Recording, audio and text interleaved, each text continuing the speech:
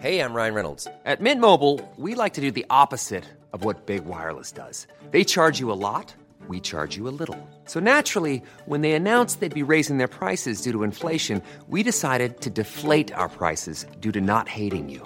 That's right. We're cutting the price of Mint Unlimited from $30 a month to just $15 a month. Give it a try at mintmobile.com/switch. $45 up front for 3 months plus taxes and fees. Promo rate for new customers for limited time. Unlimited more than 40 gigabytes per month. Slows full terms at mintmobile.com.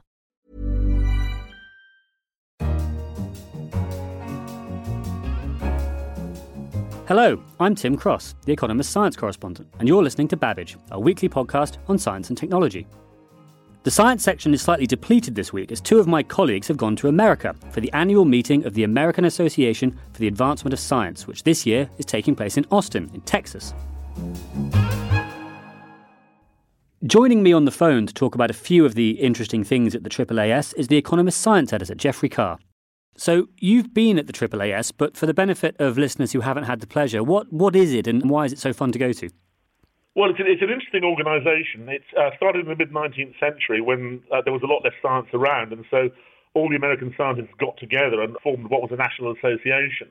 And since then, of course, the subject's become much, much bigger, and specialists have gone and formed their own particular associations. But the AAAS carries on, and it carries on in particular as an annual general science meeting, which moves from one North American city to another and is always held in February.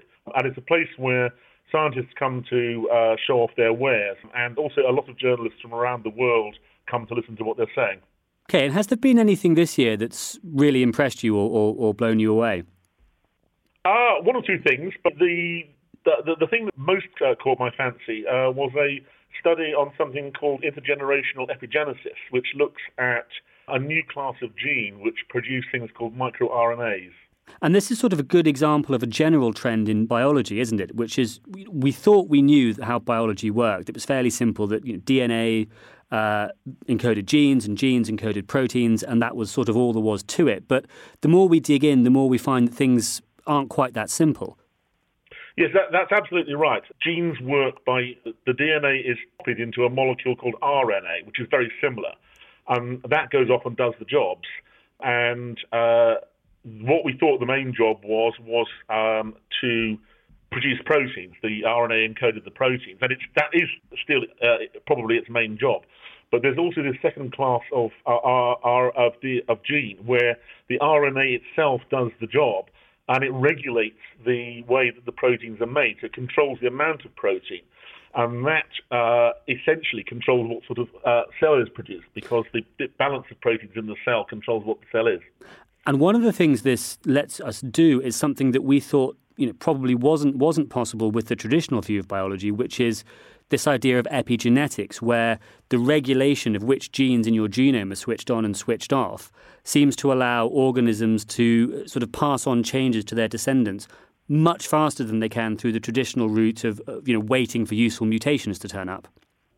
This sort of thing happened. And a famous example was in the Netherlands during and after the Second World War, where there was a famine right at the end of the war because of the disruption of supplies. Many women gave birth to children who were much smaller than normal, which is what you would expect because they were starving at the time that they were pregnant. But those children then, when they grew up, also gave birth to smaller than normal children. So something had been picked up by the mothers or the fetuses of the mothers and passed on to the grandchildren. Now, that's intergenerational epigenesis. We don't know exactly how that one works, but lots of experiments have been done since then, which suggest that it's caused by the microRNAs and microRNA genes getting into the egg of the mother. Now, that's fine, but you also see characteristics acquired by the father being passed to his offspring, and that's much harder to understand. But that may now be changing, because one of the presentations, I think, addressed this question directly. It did, absolutely, and that was the one that I was most intrigued by in the meeting. And the researcher involved is a young woman. She's still a graduate student called Jennifer Chan. And her hypothesis was that you don't have to build the microRNAs into the sperm. They could actually just be attached to it shortly before sexual intercourse. And then when they arrive at the egg in the female's womb, they get into the egg, they fertilize it, and they take the RNAs with them so that the RNAs get into the egg as well. And to discuss Ms. Chan's research in a bit more detail, we have her research supervisor, Dr. Tracy Bale, who's a professor of pharmacology at the University of Maryland School of Medicine. She joined us on the line. And we understand the mechanisms of this to some extent, I think. Is that right? But what your one of your students, Jennifer Chan, her work was about filling in some blanks in part of the process that we don't yet understand. So Jennifer Chan's thesis has really taken on or continued a project in the lab looking at the paternal exposure across the lifespan to changes in the environment and how those experiences can alter these epigenetic marks in the male germ cell, which is a very novel way of thinking about intergenerational transmission. So far, she's done her work in mice, but I understand that you're starting to look at humans specifically as well. For obvious reasons, we can't do manipulations in humans. In order to understand the mechanisms, meaning how is it that and when during the course of a male's lifespan can stress in the environment influence his germ cells. So we utilize rodents, in this case mice largely, because we are able to manipulate the genome of mice. Therefore, anything that we discover in terms of, we think this gene might be important in this process, we can then do what's called transgenics. We can manipulate those specific genes and ask, are they really involved in this process? Once we have that information, which has been a large part of Jennifer's thesis, we can then take that information into humans and ask if the same process occurs, knowing the genes that we're looking at and the influences, the time span, and the outcomes. Well, thank you very much, Dr. Bale. You're very welcome. Next, there are millions of asteroids, hunks of rocks and minerals, sometimes hundreds of kilometres across and sometimes not much bigger than a boulder, in our solar system. But until fairly recently, scientists were less interested in them and more interested in the big things like planets. Now, though, that's changing. A slew of companies have been set up with the idea not just to look at asteroids, but perhaps even mine them for their resources. Our next guest has actually been to an asteroid. Well, almost. In 2015, Dr. Shana Gifford was one of 4 scientists sent on a simulated 2-week mission to an asteroid inside a model spacecraft at NASA. She joins me on the line now. Dr. Gifford, welcome. Thank you so much. So, first of all, I should ask, what was your journey to the asteroid belt like? When we first got into what is a simulated space capsule environment and sat down, they fired off the boosters and they have subwoofers under this thing, really, really large speakers. So when they fired the rocket sound, it actually vibrated the entire structure. And then on the screen, you see smoke and fire. And then, after a while, the vibration sort of reaches its maximum and you go shooting off into space and you see the Earth recede. The entire capsule view out your window, quote unquote, which is a screen, tips and you see the curvature of the Earth. You see the edge of the atmosphere meeting space. You right yourself and you head towards the moon for a gravity assist. And you whip around the backside of the moon, which is the best view of the backside of the moon I've ever gotten. And then you pick up speed and you're out into space and there is nothing but the star field for about a week. And then quite terrifyingly, out of nowhere, hose this very large, very shiny, very long, one of the most elongated objects in the solar system object. And it's white because it's covered in this sort of a nickel powder. It's bright on one side and pitch black on the other. And you spend some amount of time, depending on which mission you're on, exploring it by flying this space vehicle, which really exists, called the MMSCV, Multi-Mission Space Exploration Vehicle. You fly around this asteroid, you pick up bits of it, you build robots and throw it out the window at it. You collect samples and put them under microscopes. You do all kinds of things, and then you fly home. I have to say, you're really selling it. It sounds like NASA could sell tickets for this stuff. Oh, this is like science Disneyland, and it is an absolute opportunity for all of those out there looking for a good investment. Please build the equivalent of Six Flags for science and start charging, because not only will you be doing a public service, you'll be making yourself incredibly rich. There you go. You heard it first on Babbage. But just to get back to the science briefly, the mission, I guess, is part of a general trend. People are suddenly very interested in asteroids in a way that maybe they weren't before. Why is that, do you think? Well, there's a couple of reasons. One has to do with our desire to expand into space. Now, recently we've been living in space for 20 years, quite comfortably, quite successfully. but not quite in space. The International Space Station is not really out there as far as you might think. It's actually so close to the Earth that our atmosphere drags upon it. Well, it's stuck in what they call low Earth orbit, isn't it? About That's right. couple hundred kilometers up. It has to fire thrusters to keep from falling back. It's not independent. It's like those, children who've gone to college. They're out there, but they're not quite on their own. So basically, we've been living in space, but quite close to Earth so that we can send things up and down as needed, right? Now, occasionally they blow up and that's inconvenient, but for the most part, we can get things there if we need to. But once you get past low Earth orbit, as you said, on the way to the moon, on the way to Mars, on the way to anywhere else, it's quite difficult to get things there. It's much easier to get the things you need in space, already out there in microgravity, and ship it to the station or the Mars base than it is to launch it from Earth. It's much cheaper and more efficient. So people have become interested in learning how to mine in space so that we can support our space colonies. That's thing number one.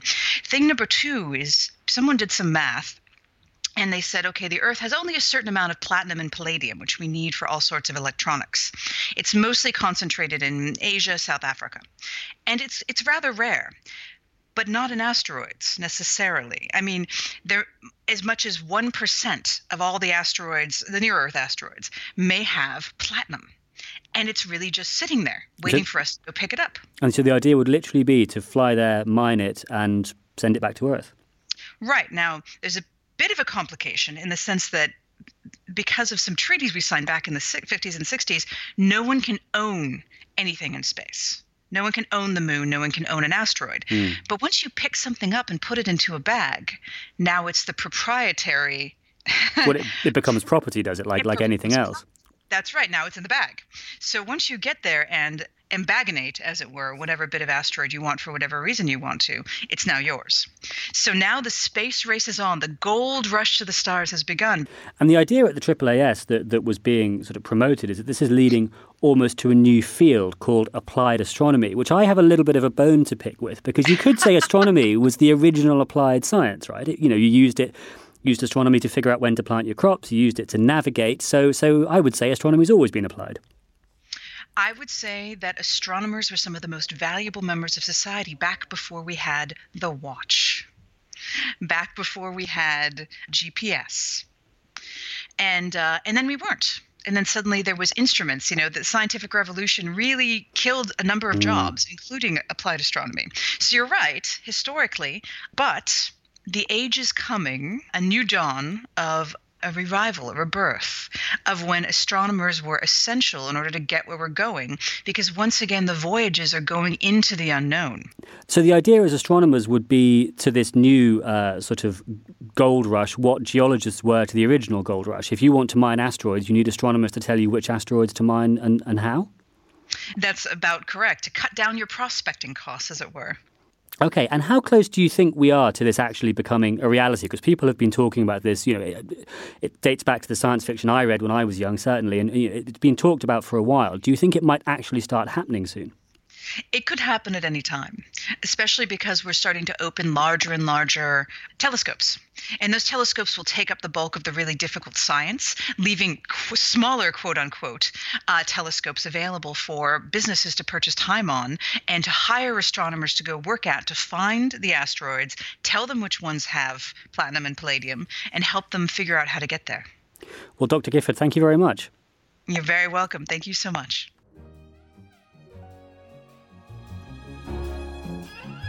If you have any thoughts on epigenetics or the idea of mining asteroids for resources, we'd like to hear from you via email to radio@economist.com, or you can tweet us at Economist Radio. Finally, how to grow a human organ. Demand for donated organs far exceeds supply, and for many, many years, scientists have wondered whether it might be possible to get around this problem by growing human organs inside other sorts of animals. That was one of the topics discussed at the AAAS, and down the line is the Economist science correspondent, Hal Hodson, to tell us more about it. Hi, Hal. Hi, Tim. So why is this technology needed? I mean, it sounds in a way like quite a big faff, right, to try and grow human organs in things that aren't humans. It is a faff, and it's a faff to the extent that they haven't mastered it yet. But the reason it's important is that there are not enough organs to go around. Humans, when they die, don't tend to die in a way that preserves their organs at sufficient levels of quality for them to be transplanted into other people. There's currently somewhere in the region of 75,000 people in America waiting for an organ. And often they wait for several years, and 20 of those people die on average every day while they're waiting. So the idea behind this technology is to try and solve that death bottleneck. In a sense, this is a sort of unintended consequence of a good thing, isn't it? Because one problem, I think, is the world is getting safer. So there are fewer road traffic deaths, there are fewer industrial accidents, fewer people are dying young, essentially, which is what you want for organ donors. Yeah, that's true. So how exactly does this process work, or how will it work once they've mastered it? Well, it'll work the same way that it works now, just with some tweaks to make the whole thing, work clinically. But the basic idea is that you start out with a fertilized egg, an embryo, of an animal that has roughly similar size to a human, a sheep or a pig, and you take that egg and you use a biological tool called CRISPR to genetically engineer it. And you snip out the gene that controls for the development of the organ that you are interested in. So if you want to use this sheep or pig to grow a pancreas, you sniff out PDX1, which is the gene which controls pancreatic development in that animal. And what this means is that if you then let that embryo run on, it will grow up without a pancreas of its own. Once you've got that embryo with this base in its development for something else to come in, you then take human stem cells and inject them into the embryo. The idea being that those stem cells will grow into the organ that you want, but instead of sheep or pig cells, that organ will now be made of human cells, and crucially, human cells that are genetically identical to the person that you want to transfer the organ into, because you take the stem cells from the patient who wants the organ. So it sounds like you're almost saying that biology is so interchangeable when you get down to it that there's nothing really to stop you growing a human pancreas, a pancreas made of human cells inside a sheep, and having it function pretty much as a sheep pancreas would. Biology is interchangeable, but the degree of interchangeability depends on the genetic distance between the species you're trying to do this with. The problem comes when you're trying to get these human stem cells to differentiate into a much less familiar biological organism. And so there are some pretty big hurdles there in terms of making that work. It's kind of a question of getting the mechanics right.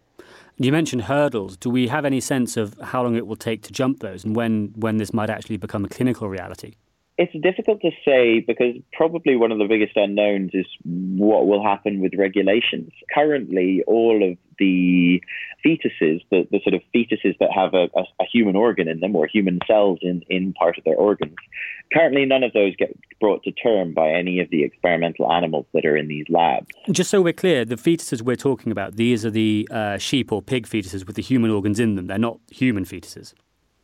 Yeah, that's right, exactly. And currently, the sort of guidelines, they're not actually legal regulations, but the guidelines from the National Institute of Health in America says that those animal pregnancies should not be allowed to come to term.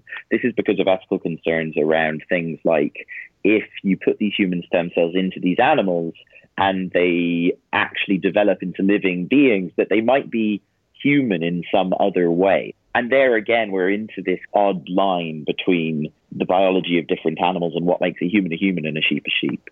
Sounds like there's plenty to keep the ethical review boards in business. Thanks very much, Hal. Thanks, Tim. And that's all for this edition of Babbage.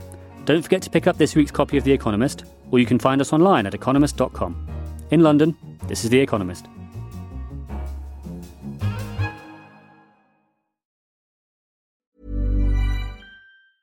Hi, this is Janice Torres from Yo Quiero Dinero. If you own or operate a business, whether it's a local operation or a global corporation, partnering with Bank of America could be your smartest move. By teaming with Bank of America, you'll enjoy exclusive digital tools, award-winning insights, and business solutions so powerful, you'll make every move matter. Position your business to capitalize on opportunity in a moment's notice. Visit bankofamerica.com/bankingforbusiness to learn more. What would you like the power to do? Bank of America, N.A., copyright 2024.